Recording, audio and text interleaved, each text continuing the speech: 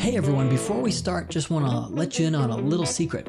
If you love the soul of life and want to share with other people and help me get the word out to as many people as possible, get more listeners, the best way to do that is to give it a thumbs up, a like on iTunes, or like the Soul of Life Facebook page. Share it anywhere you can on social media. That's Twitter, wherever place you're listening. If you can post a positive comment, that really makes a difference and gets the Soul of Life in front of more listeners. Thank you so much.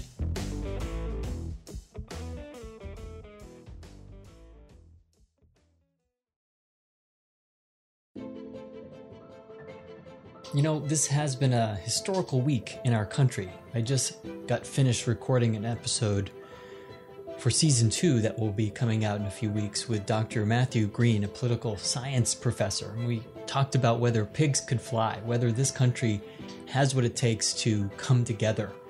And, you know, we concluded that it does. We do have what it takes to come together.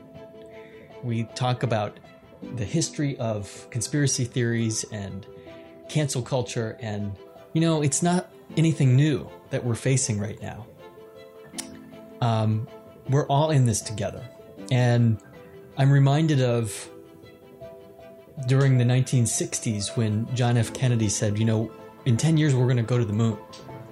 There was this collective focus that our country, at least, and I think the whole world took on by doing that mission and focusing on the things that we all have in common, our place in this universe. And I couldn't have been more thrilled to record an episode with Dr. John Mather, the head of the James Webb Space Telescope at NASA and a science director there at the Goddard Space Flight Center.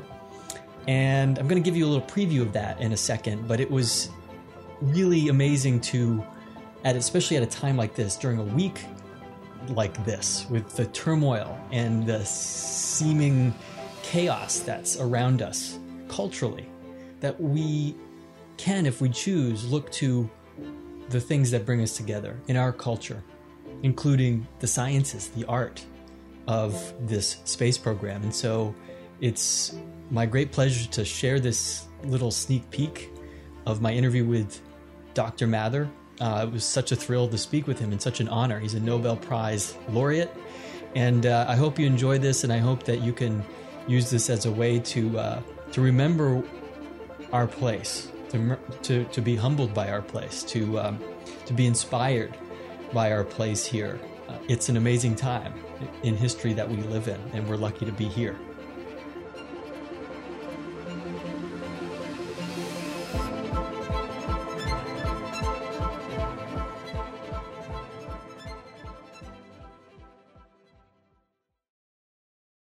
The James Webb is the largest and most powerful space telescope ever built.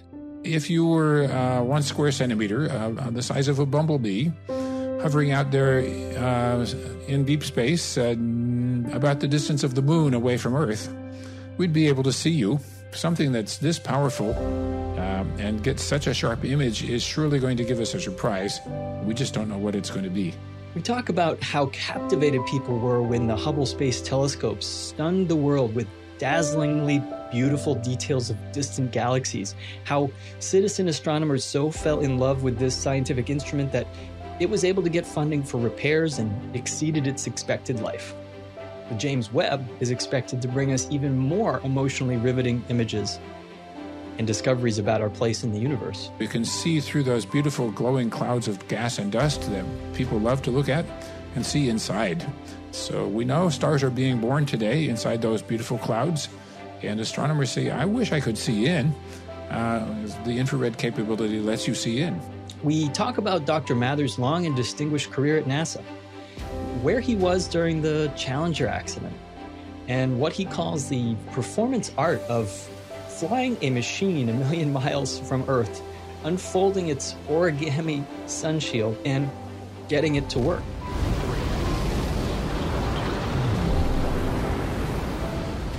It's when you're standing out there at the rocket launch site, waiting for your project to go up into space, and you say, oh, well, you know, All of us have put our lives into this thing, and there it is sitting on top of hundreds of thousands of pounds of explosive material. Coming soon on February 5th. Please take the time now to subscribe to The Soul of Life wherever you're listening. Give it a thumbs up or write a positive review. That's the best way to make sure you don't miss out on these amazing episodes planned for Season 2.